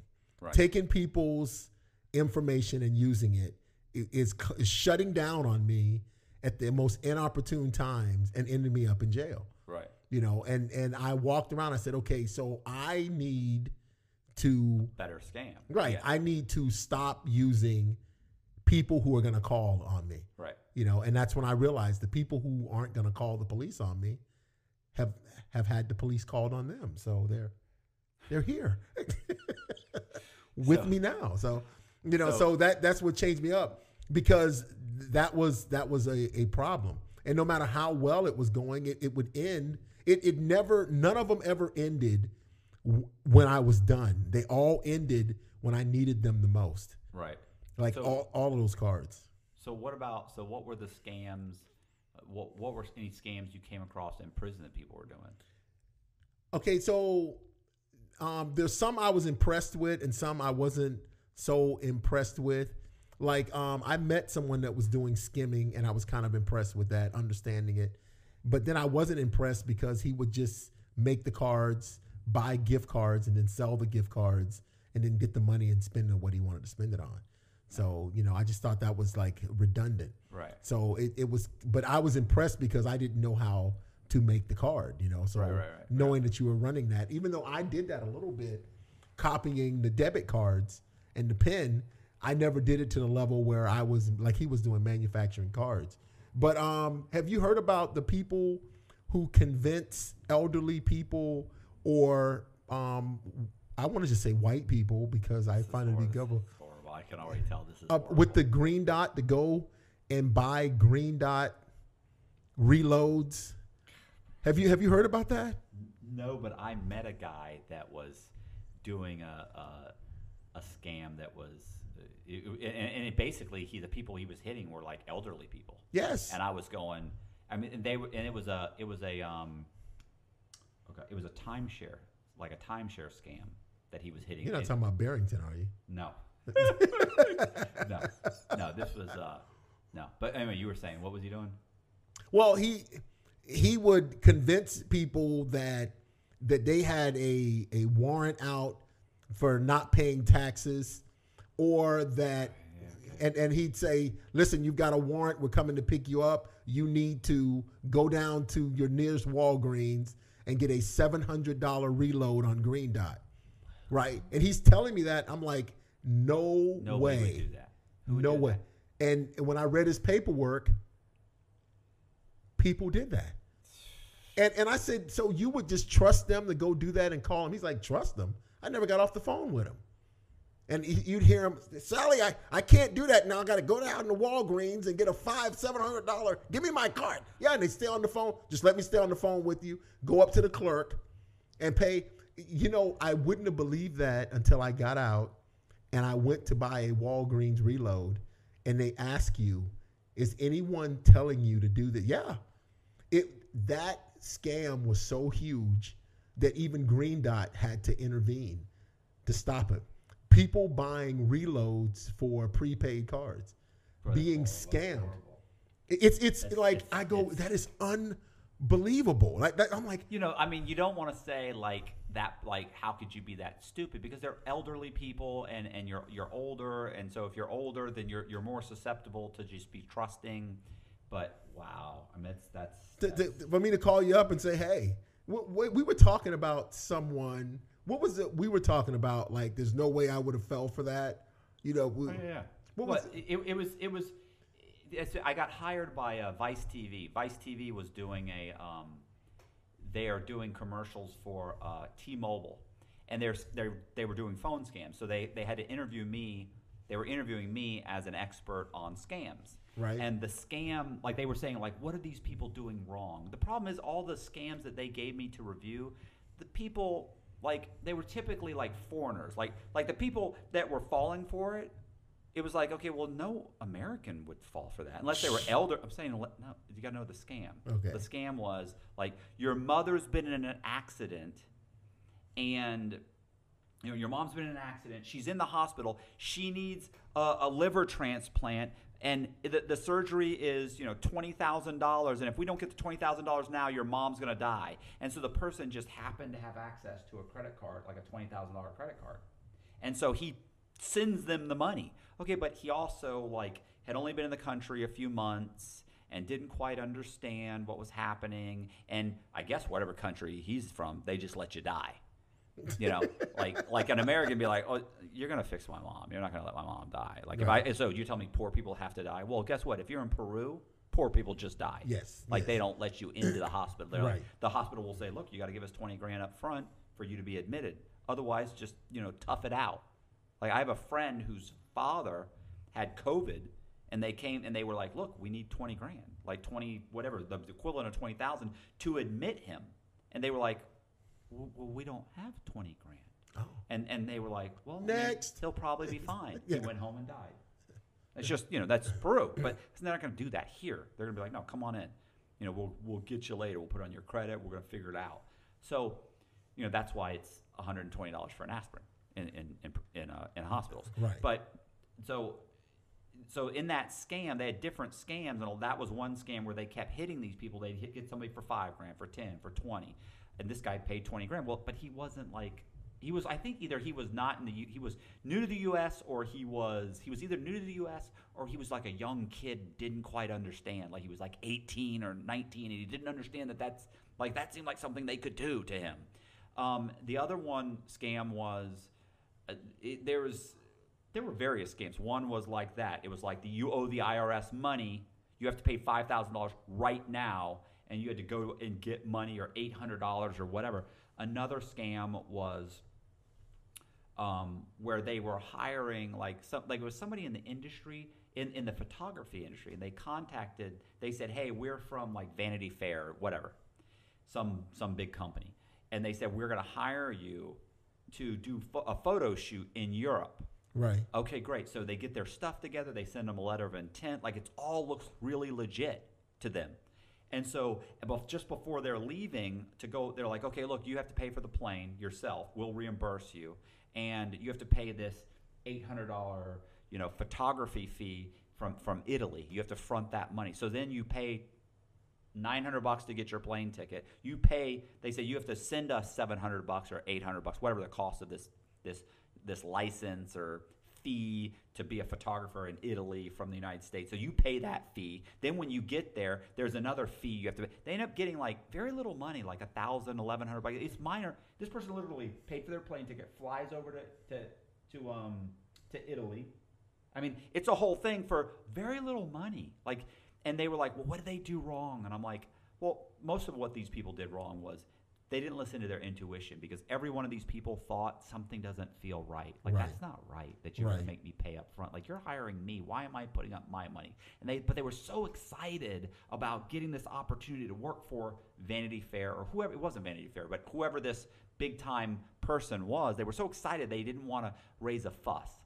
The kid is excited. He felt like something wasn't right, but he paid anyway. Right. So the thing is, they didn't question it. Like, there's no reason not to question. Like, well, I didn't want to upset them. What are you talking about? You're going to upset them. You're asking me for $20,000. I'm going to make a couple phone calls. Why can't I get off the phone with you? Why can't I call the hospital back? Why can't I? They didn't do that, and that was the whole thing. So I've heard of scams similar to that, and then one of them was like the tax type scam. You owe this much money. Yes. The big one is where you get these things from Social Security. You get a call get from the Social call. Yeah, I've been getting those. I've gone. Your number has been. Well, your Social Security number has been suspended or canceled, or like, what are you talking about? Like, what I feel like saying? Like, one time they called and I was on the phone in my car, and I was telling the guy, bro, please call me back. I'm on my car right now. I can't talk, but I don't want this to happen. I don't want my you can't suspend my, like, I'm telling him, like, I'm terrified. Please, but you have to call me back. There's nothing I can do right now. I'm in my car, because I was trying to get home so I could set up my camera shit so I could record it, just because I thought it'd be hilarious. I mean, I literally wanted to get him on the phone and say, listen, bro, obviously, like, you're in some sweatshop in India, or where's the other one? Is it not Angola? Indonesia? No, not Angola.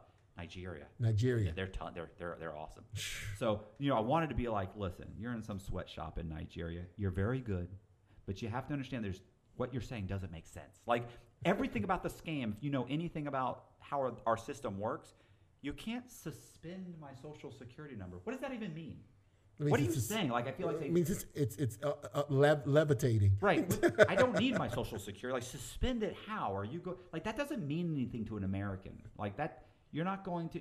So I wanted to say, look, you really need to listen. Here's how you do this, okay? Like, I want to tell them. I got a better one. Listen, stop telling people that. Right then, you're losing 30% of your people by saying that stupid shit. Stop it. Like, I want to tell them, here's what you do. Did he call you back? No, they never do. I've had him on the phone like 4 times. I always act terrified. Oh my gosh. No. Call me. I'm ready to give you whatever I need to get unsuspended. Listen, sometimes when they start transferring you, because at some point they start transferring you, and I'm like, well, what do I need to do? Like, you can tell they know that I'm just giving them shit. Like, they're like, this is serious, sir. I'm like, oh, no, I'm terrified. And they're like, you can tell they almost want to go, shut up. You know what's going on, don't you? Yeah. You know we're full of it, right? You know this is a scam. Yeah, shut up. But, yeah, I never managed to get the camera gear on, and that would be so great. One day. Yeah, someday. Or because this is the problem, like, they call on your phone. So if I had another phone, I could just be like, oh, click, I could record it. Like, I could turn on the video and be like, this is what's happening. But I can't do that. I have to go home and get my camera. It sucks. We might want to get a phone for those type of scams. So your boy would get people old people, to give him $700 here, $800 here, $1,000 there. Whatever. Yes, daily. One of them, he had some number I guess it was a gay site or it was a phone number, and he said you just contacted an underage girl, and so you're about to be arrested. I mean, all this stuff to scare people, and they would pay it.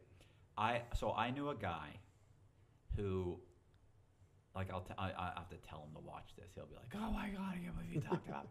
So he was from Peru, and he was in Peru, and he was selling. He had a phone. I always say it wrong. It's a phone, whatever. It's like 500 people in a room, like a phone sweatshop where they're selling. Right. I forget, like a telemarketing Telemarketing whatever. center, But he called it something. Phone center. He called it a phone center. Right. So he said, I have a phone center. He would run ads on like Spanish TV in the United States. He thought because he was in Peru, they can't get me. Like, they don't know what I'm doing is illegal, or I'm not breaking any laws in Peru.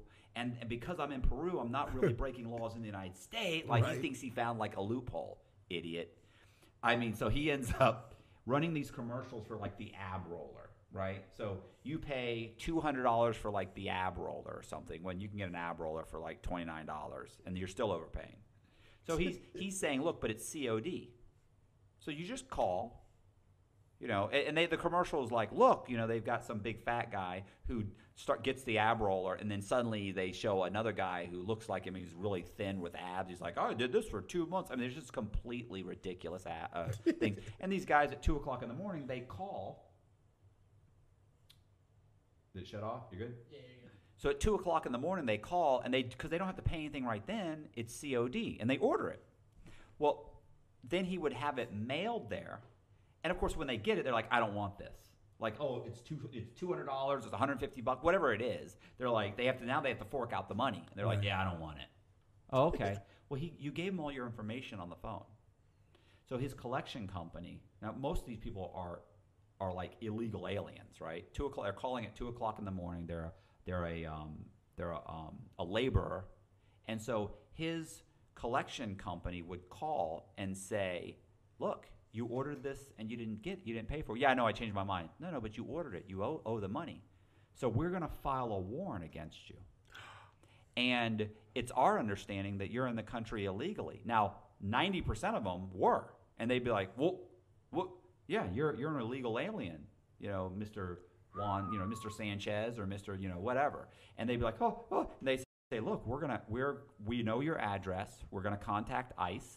We're going to, so now you're threatening them, but it's extortion. Right. So it falls under the extortion laws. You can't threaten someone with arrest. You can't threaten, like, this is all, keep in mind, they are illegal. They didn't pay. Right. But, there's no, now you're saying arrest, warrant, deportation. Right. Like, you can't do all that. What are you doing? Without the authority, yes. Right. You yes. don't have the authority. And he's like, yes, but we were in Peru. It's like, so what? So people would, and then he would do this. Like, he'd say, now you owe, we've already filed, like 3 days ago, you didn't accept it. We've already filed the warrant. So now you owe $500 to get the warrant quashed, plus the $200 for the ab roller, $100, whatever it was. And so they're like, oh, like they're terrified. Then they have them immediately go and put money here and wire money here and go to Western Union. I mean, they got these people terrified. So he's like, we did this for a year or two, whatever. It just went, and he's like, the collections were massive. And then, by the way, they never sent you the ab roller. I was like, did they get the ab roller? He goes, no, why would I give the ab roller? What? I'm not resending the ab roller. Like, I used the same ab Yes, roller. Can you imagine? I had to buy 6 of those things. There was the box was empty. It was a brick. So, who's gonna fork out $200? So, what happens is eventually he gets indicted. Like, they track back. The FBI tracks it all the way back and eventually figures out who it is. They indict him and 3 or 4 other people. And he thinks it doesn't matter that I'm indicted. He doesn't even know he's indicted. He literally comes to fly into town one day on a convention. Why? Because he's also a poker player.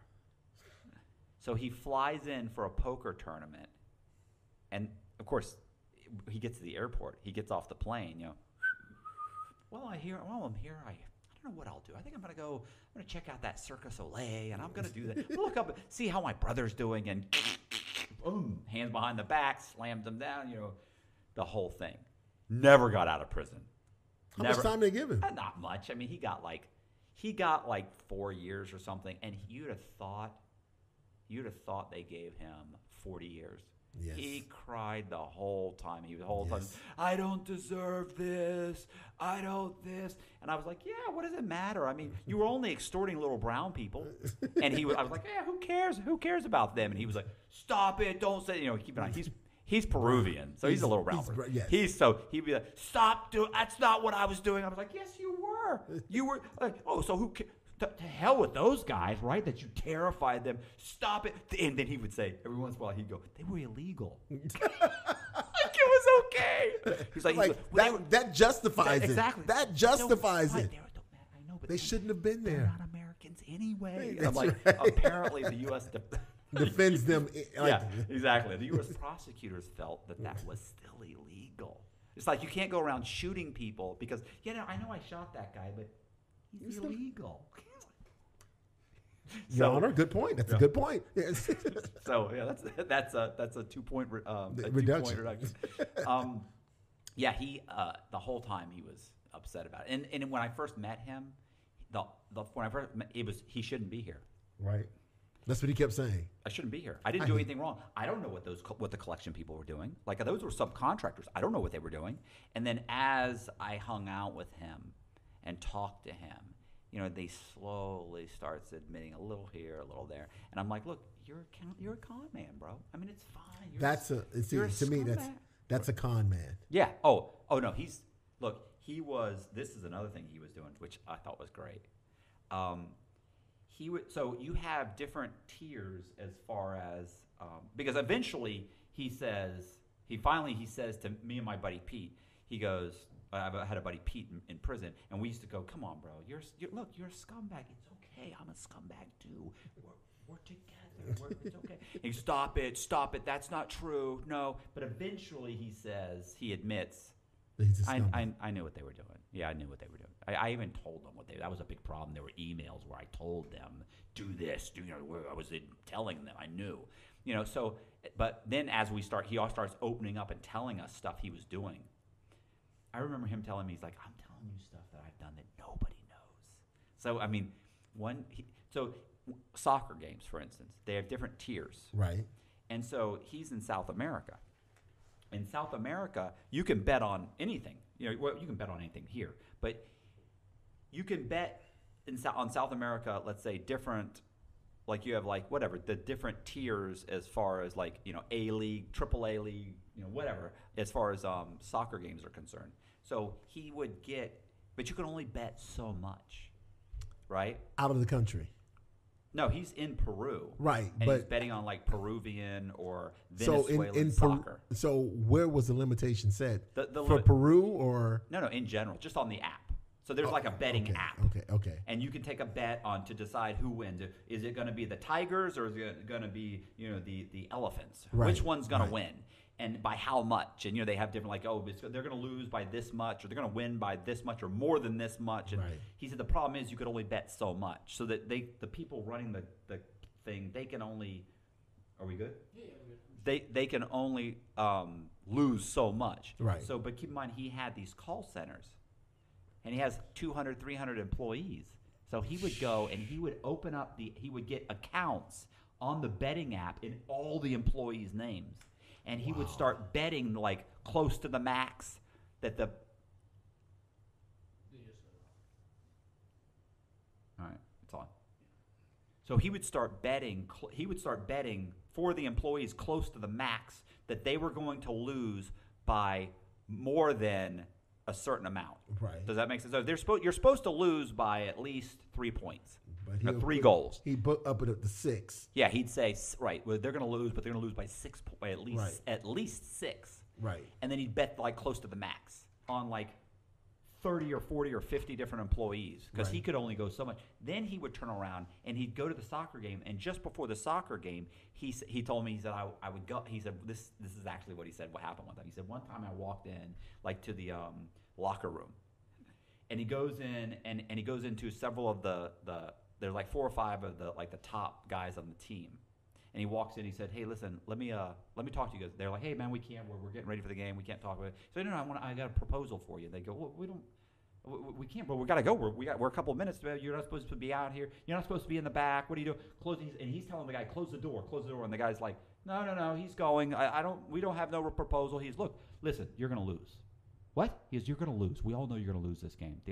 They're supposed to beat you by like 3 points at minimum. You're going to lose. He's like, no, we got a good chance. He's like, look, I'm not saying, look, we both know you're going to lose. I'm saying, there's money in it for you if you lose by a certain amount. And he said the guy actually stopped and went, Juan, close the door. He said the guy closed the door and he said, you're supposed to lose by, you're scheduled to lose by at least by 3 points, right? He said, I'm asking you if you guys can lose by 6 points, I'll pay you $1,000 a piece. And of course, whatever it was, they were like, whoa! Like I don't know what the equivalent, what the amount was. A soccer team is what, like 10, 12 people? Yeah, but it's not all of them. He goes, there's like 4 or 5, like the top guys.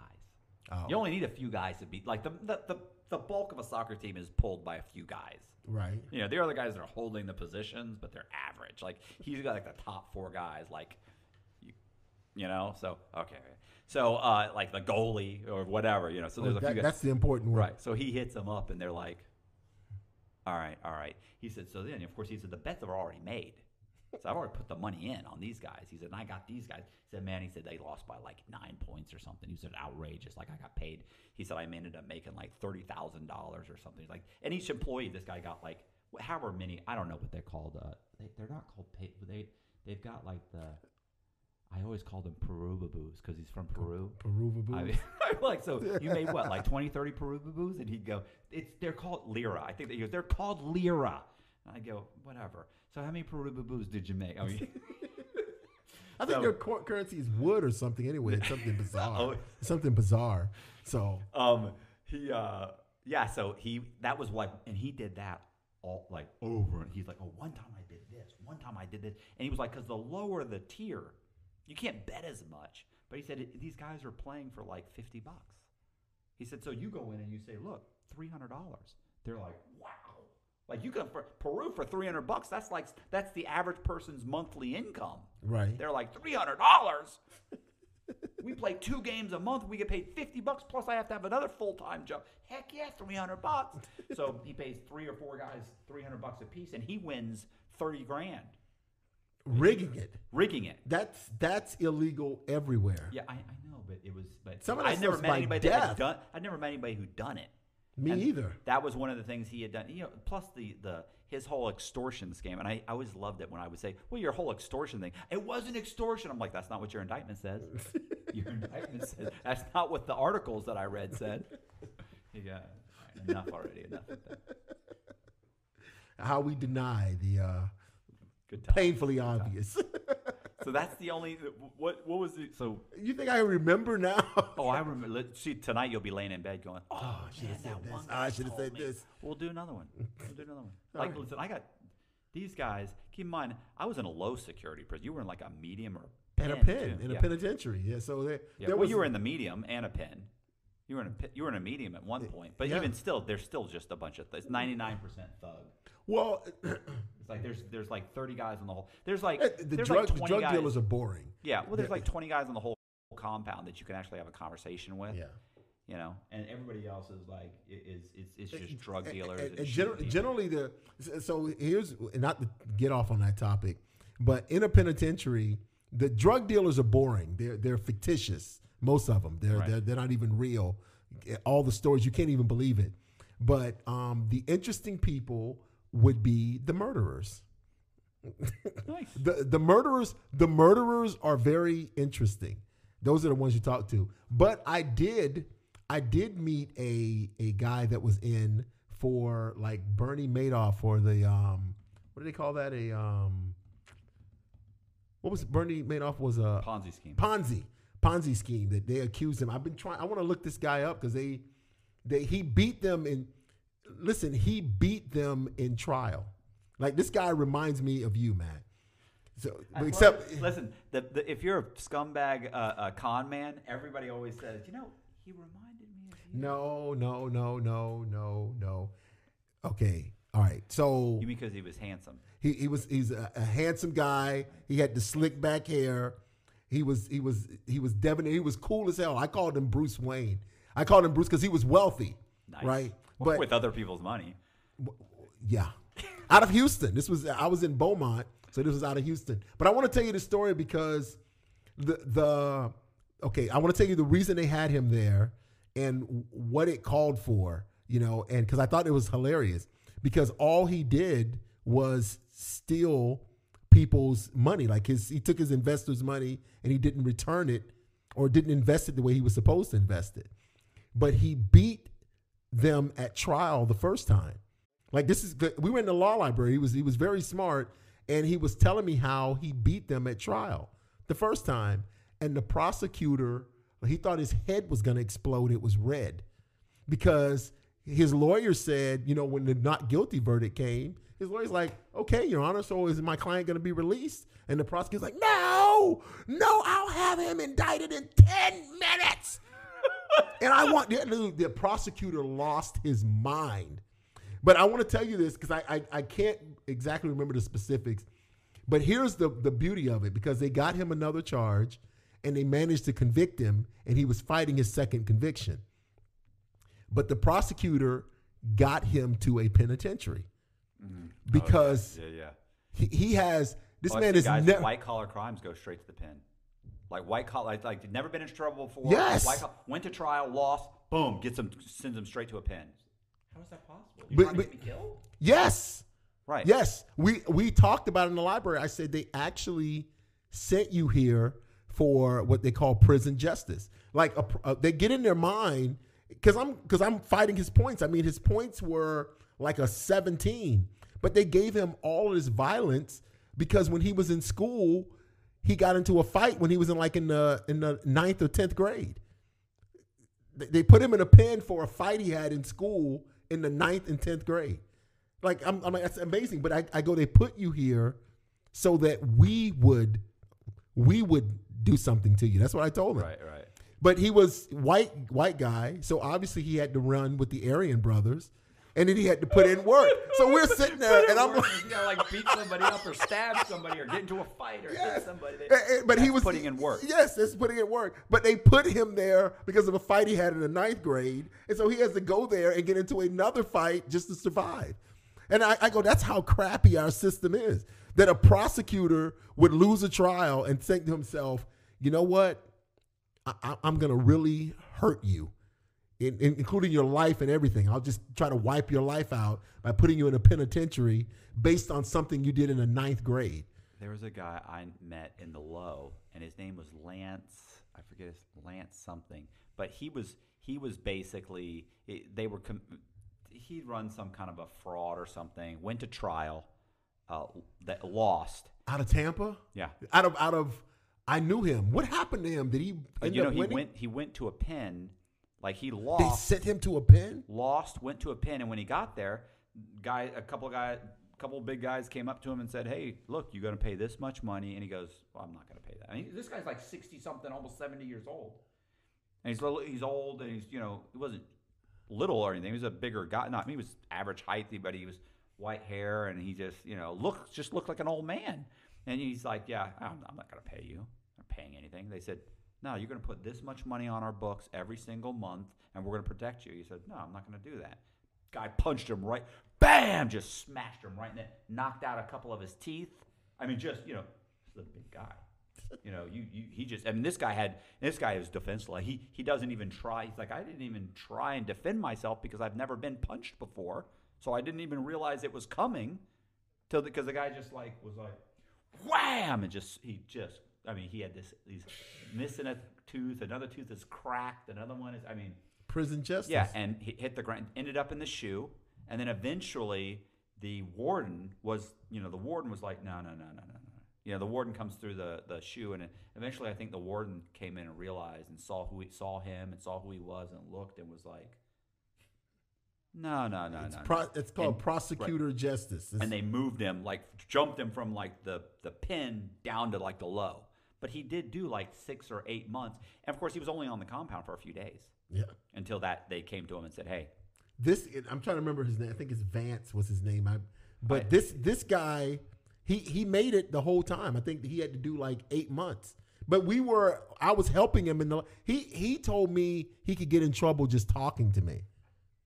But I was helping him the whole time trying to get his points down. It's unbelievable. It's unbelievable. He's like, I got into a fight in the 9th grade, and now I have to come here and jump on some guy to be able to walk the come. I got to walk with the Aryan brothers. All because I won trial. All because I won trial. People are scumbags. The old Ponzi scheme, taking other people's money and not investing it where you're supposed to invest it. So I think Matt's lost interest in our podcast. No, it's not that. There's a producer that I actually was talking to for a while, and a mutual friend just sent me an email saying she's producing something and whatever. I actually pitched her a story, which she pitched to 50 Cent's people, and they loved the story. And then COVID happened, and then I didn't hear. And then she said, "Oh, it's been put on hold," and then this, and then this happened when COVID just wiped out a whole slew of things that I had going. But now it's all starting up again. Yes, it's all coming back around. What was that we were talking about? They'll start going, what was that story that such and such pitched to me? See if you can get her back on the phone. All that stuff will come back around. Yeah, that's fine. Look, listen, I would.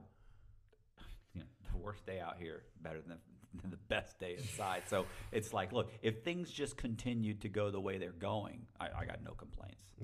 I got no complaints. Me either. And you were in a soft camp. I was in the hard one. Listen, and the thing is, the fraud stories in there, like just one after another after another.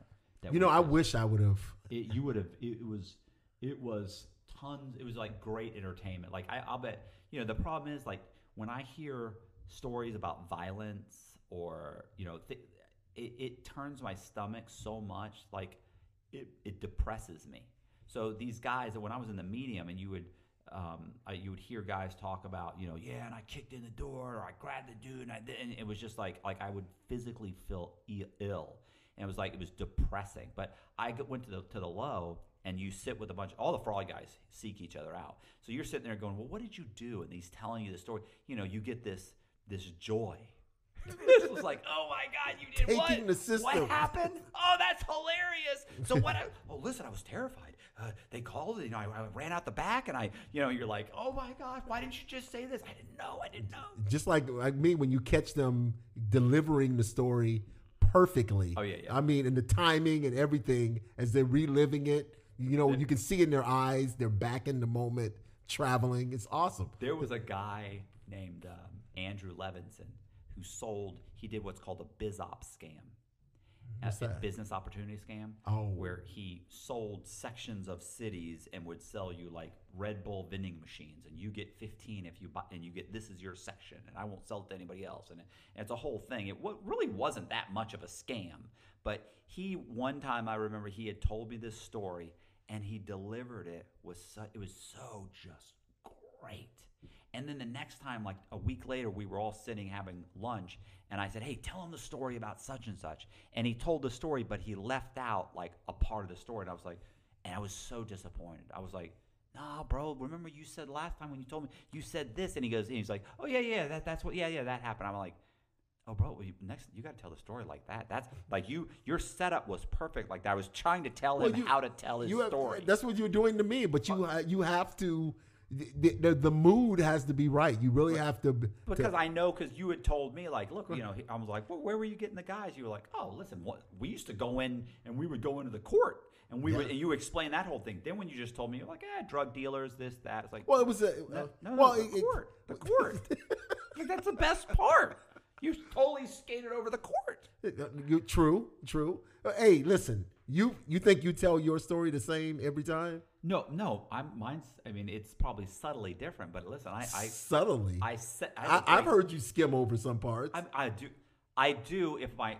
Look, it really honestly it depends. It depends on the subscriber count. Like if you've got 500,000 subscribers, I'm giving you the full story. If you've got 40,000 or 20,000 or 5,000 subscribers, then it's like, yeah, listen, I'm not giving you everything. I'm not going to tell you the 2.5 hour version. You're getting the hour version. The hour version, I leave a lot of stuff out Yes. because you don't deserve it. And, you know, or if it's like a Zoom, it's like, look, if you flew me out to Houston and it's like valuetainment, but Houston, I think they were in Dallas. But so if you flew me out to valuetainment, or if you put me up in a nice hotel and I know we got a couple hours, you're gonna get the full treatment.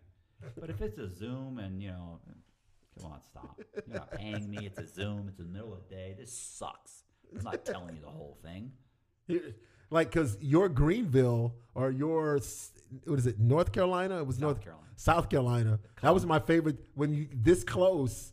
Like you just, I love that story, and I've heard it about 4 times, but I've never heard it the same as when we had Harmon's classroom on a Saturday, and you're outline. Oh, I'm like, what, Zach? Blah, blah, blah. And you're in the front. I'm at a desk, and you're at the board, like, oh, boom, boom. Listen. Good times. Yes. Well, you know that you have a captive audience, and I have all the time in the world. And who was it? It was me. It was one other person. I can't remember who that was. It was one other person. It was 3 of us. Horrible. What? Do you remember the Snickers? What was that douchebag that used to come by and he would put a Snickers on my desk? Like we were teachers. We were teaching GED. We had these idiot students, and this guy, the guy would come. Mega idiots. The guy would come and he'd put a Snickers on my desk, like, and I would go, get out of here with your Snickers, bro. And he'd laugh, and he did it all the time. So one day he comes and he puts the Snickers on the desk, like, huh? Here's the Snickers, huh? And I go, boom! I grab it, I peel it open, I eat it, and he goes, ah! What did you do? That was my Snickers. And I was like, fuck you. You put it on my fucking desk, you fucking smart ass. And he's like, you want it back? He's like, you owe me a Snickers. We had unfortunately we had good times in there with Harmon. Hilarious. It was funny. Oh man. I used to look, somebody asked me when I got out of prison, they go, what's the difference between the medium and the low? And I went, I said, it's hard to explain, but the simplest explanation is this. If you're in the medium and someone leaves a Snickers on your pillow, don't eat it. If you come into your cell in the low and someone's left a Snickers, you can eat it. He's like, I'm sure that leaves them like. He's like, what is that? What is that, man? It's not dangerous. Know. You're not gonna have to do nothing. Some guy comes back for his Snickers. You go, fuck you, you fucking Snickers. You fuck, of course, you're in a fucking low. And in the medium, the guy says, "Fuck you." Yeah, the guy says, oh, like, what was the Snickers for? Fuck you. I see you ate my Snickers. That's right. The door closes. Fuck me. Oh my god, it's funny now. It wasn't funny at the time. What about the way, like, when I introduced myself to you? Do you remember that? Yeah. I'm leaning in. Listen, I don't talk to nobody. I'm not talking to anybody there. I got guys coming up to me offering to buy me sneakers. Oh, yeah. People like, what about, do you need a friend? Like, Matt, can you want to live with me? I need a friend. You're like, well, don't you know anybody on the compound? Yeah. Guys like, hey, homosexuality. Can I talk to you? I've been there like 2 days. I'm like, yeah, what's up? You need anything? I don't even know. I don't know anything about prison, but I know that didn't sound right. And I'm like, no. But you had the long hair, Matt. I mean, that's I had grown. No, it was it grown out a little yes, bit? You had the shaggy. Yes. Listen, these guys, I'm like, no, I don't need anything. I mean, I got whatever you need, bro. You need tennis shoes, I'll get you tennis shoes. You need. I'm like, whoa, I don't need anything, bro. What's good? I'm just saying, looking for me a friend. You know what I mean? No, I don't. I said, this is a friendly compound. There's lots of guys here. I'm sure they could be your friends. You can't talk to somebody else in the compound? Yeah, I'm like, and he's sitting there, he's like, I'm just saying. And all of it big black guys, right? All of them big black guys. All right, so then I hear Matt Cox is on the compound. Yeah. I said, Matt Cox? The infamous Matt Cox? I'm like, oh my God, I've been dying to meet that guy. Can somebody point him out? He read some articles on me. Yes. So I see Matt walking on the compound. I'm like, holy mackerel, that's Matt Cox. So I said, I'm going to introduce myself and walk up. So I said, hey, Matt, I heard we have a lot in common. No, wait. And Matt's like, oh my God, another. Yeah. And then I keep walking, right? But then you came up later. He comes up. This is the one I remember because you told me this one. Right, because I said, hey, we got a lot in common. And I just walk off. Yeah. So second time, I'm leaning up against the fence. And he comes and walks over and says, leans up against the fence. He goes, hey, I hear we got a lot in common. I go, and same thing. I take off. Then Sheldon or whatever was the white guy had the mullet. Was it? Oh, yeah. Then he comes up to me and says, God. hey, bro, I got a guy that wants to meet you. And I go, what the fuck does that mean? I mean, I'm ready. I'm like, what does that mean? What do you mean you got a guy that wants to meet me? I mean, I don't need to meet him. Like, it's like you want to know, is the meet MEET or MEAT? Yeah, right? It's bad. Like, I mean, I'm having a hard. Like at this point, I'm not talking to nobody. I'm very uncomfortable. Understood. And he's like, no, he's here for. He goes, he wants to talk to you. He knows who you are. He's heard about you. I'm like, what do you mean he's heard about me? Like, who's heard about me? And he goes, no, he's here for fraud. I'm like, whoa, he's here for fraud. Well, where is he? And he's like, he's right over there. He tried to talk to you before. He said he thinks that maybe you don't like black guys or something. Or I was like, well, I mean, I don't like guys that I think are hitting on me. That's what I don't like. I mean, what do you do? I mean. So I walked over and I'm like, well, what are you doing? What are you here for? And he goes, I read some articles on you. I'm here for fraud. You're here for fraud. And I was like, what? And the rest is history. This is great. And the rest is history. Good times. 14 years ago. Right. And I really assumed I'd be getting out before him, and he got out before me. So I remember that. I remember he told me, he goes, bro, I had the weirdest dream last night, and you were in it, and like you were calling me, and I was trying to push 5 so the phone call would go through, and I was at home, I was like watching TV, and I was like, like he every couple of months he would tell me some story about how I was always in prison and I was trying to call him. He's like, same thing, I couldn't get push 5, it wouldn't go through. I'm like, how come in all of your dreams where I'm in it, I'm still in prison and you're on the outside? And he goes, I mean, bro, you got 26 years. I mean, let's face it. I've only got 16. So yeah, he goes, I'm getting out before you. You were wrong. I was about wrong. That. You were wrong. They underestimated me. And so you wanted to write me, so I would have to press 5. Yeah. I remember when I got out, I was thinking, I'm gonna find him, I'm gonna write him, and I'm gonna say, call me. What was the reason you said you didn't write? I was waiting till I got to a point, where I was like literally. You have to think. By the time I wanted to get out of the halfway house, so I wanted to get out of the halfway house and kind of have my shit together, like mail you some money, do something like boom, hey, I'm out, and then suddenly I got that phone call from that crazy old boxer.